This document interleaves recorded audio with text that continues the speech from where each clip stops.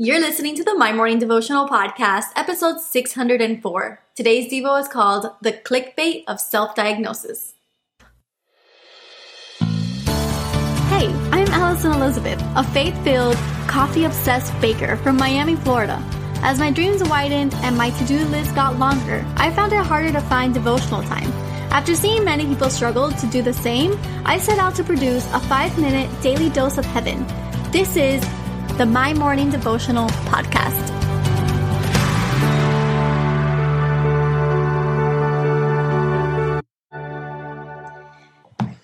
Good morning, everybody. Happy Thursday. Welcome back to another episode of the My Morning Devotional Podcast.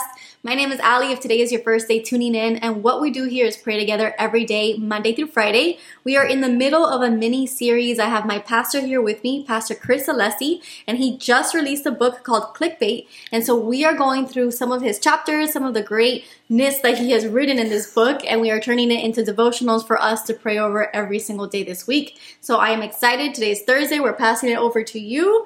And if you would introduce yourself.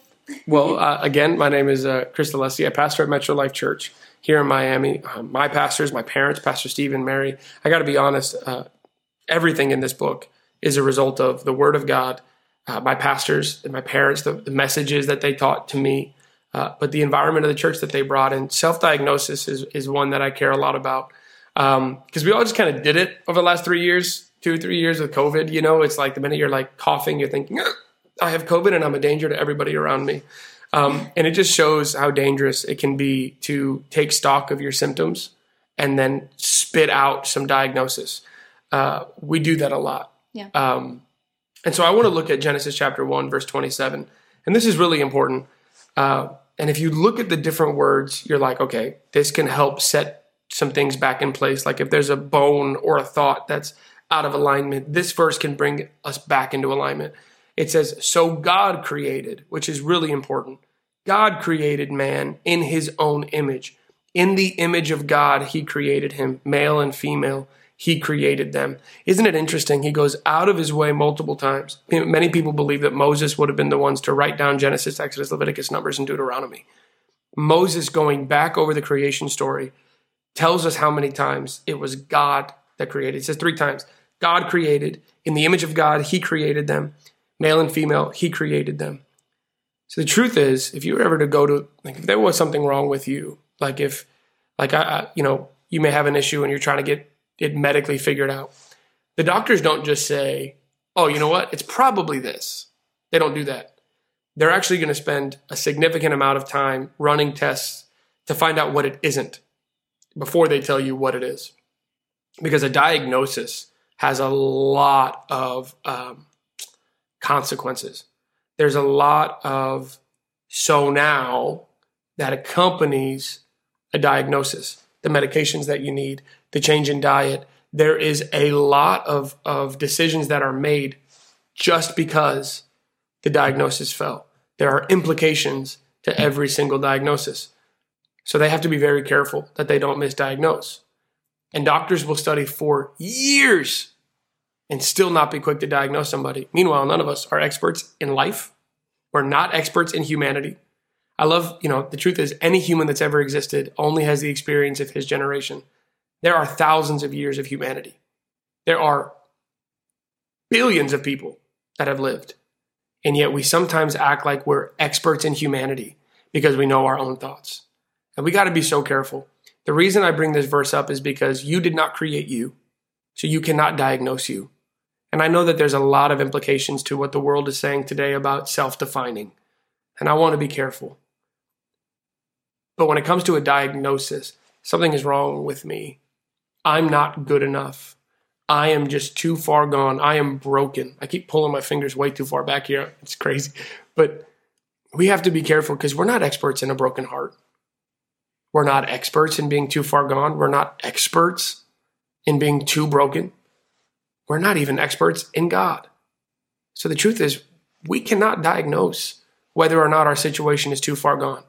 We can't diagnose if we're too broken. We can't diagnose if there's no hope for us. Only God can.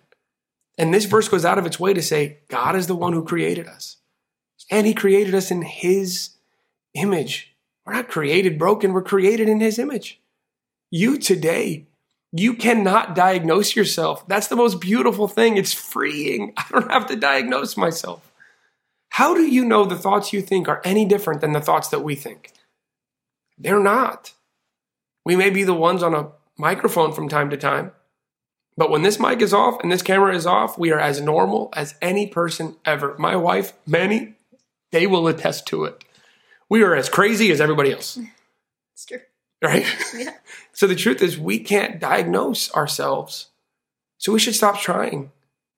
In fact, the word speaks to so many times the value of 2 or 3, that it's made known, it's made concrete in the mouth of 2 or 3.